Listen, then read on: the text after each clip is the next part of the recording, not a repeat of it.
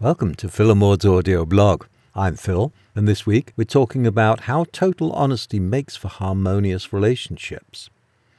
Total honesty is a major part of a harmonious relationship. Holding back in the sense of not presenting yourself totally means that you are not quite yourself when you're with the other person.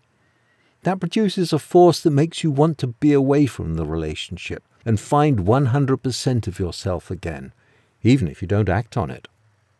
Everybody has that need, even if it's buried deeply. To be in a relationship with total honesty is to be free of needing to scratch that itch. That might sound scary and risky. Are you going to be criticized or thought less of?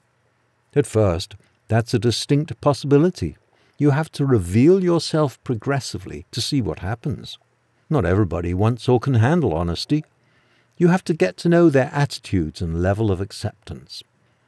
But once you have a partner or friend who can hear and accept the truth, it's time to practice saying it. And of course, that may not be so easy because we all use a public persona. That public image is the first thing you reach for, and it can be hard to avoid it and show your private self. If you don't feel good about yourself because of shame, guilt, or inadequacy, it will be that much harder to reveal that interior view to someone else. You may not even want to look closely, but the first step in honesty is to be honest with yourself. You can only speak the truth to the extent that you know the truth. To repeat a phrase from a recent blog, it's an inside job. Clean up that mess. The less you have to avoid, the more you can invite people in.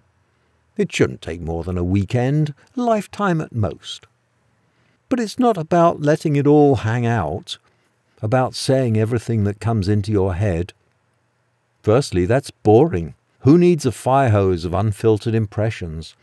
But secondly, be very careful with those negative words and actions. Maybe they're justified, but maybe they're just your hostility or prejudice coming out.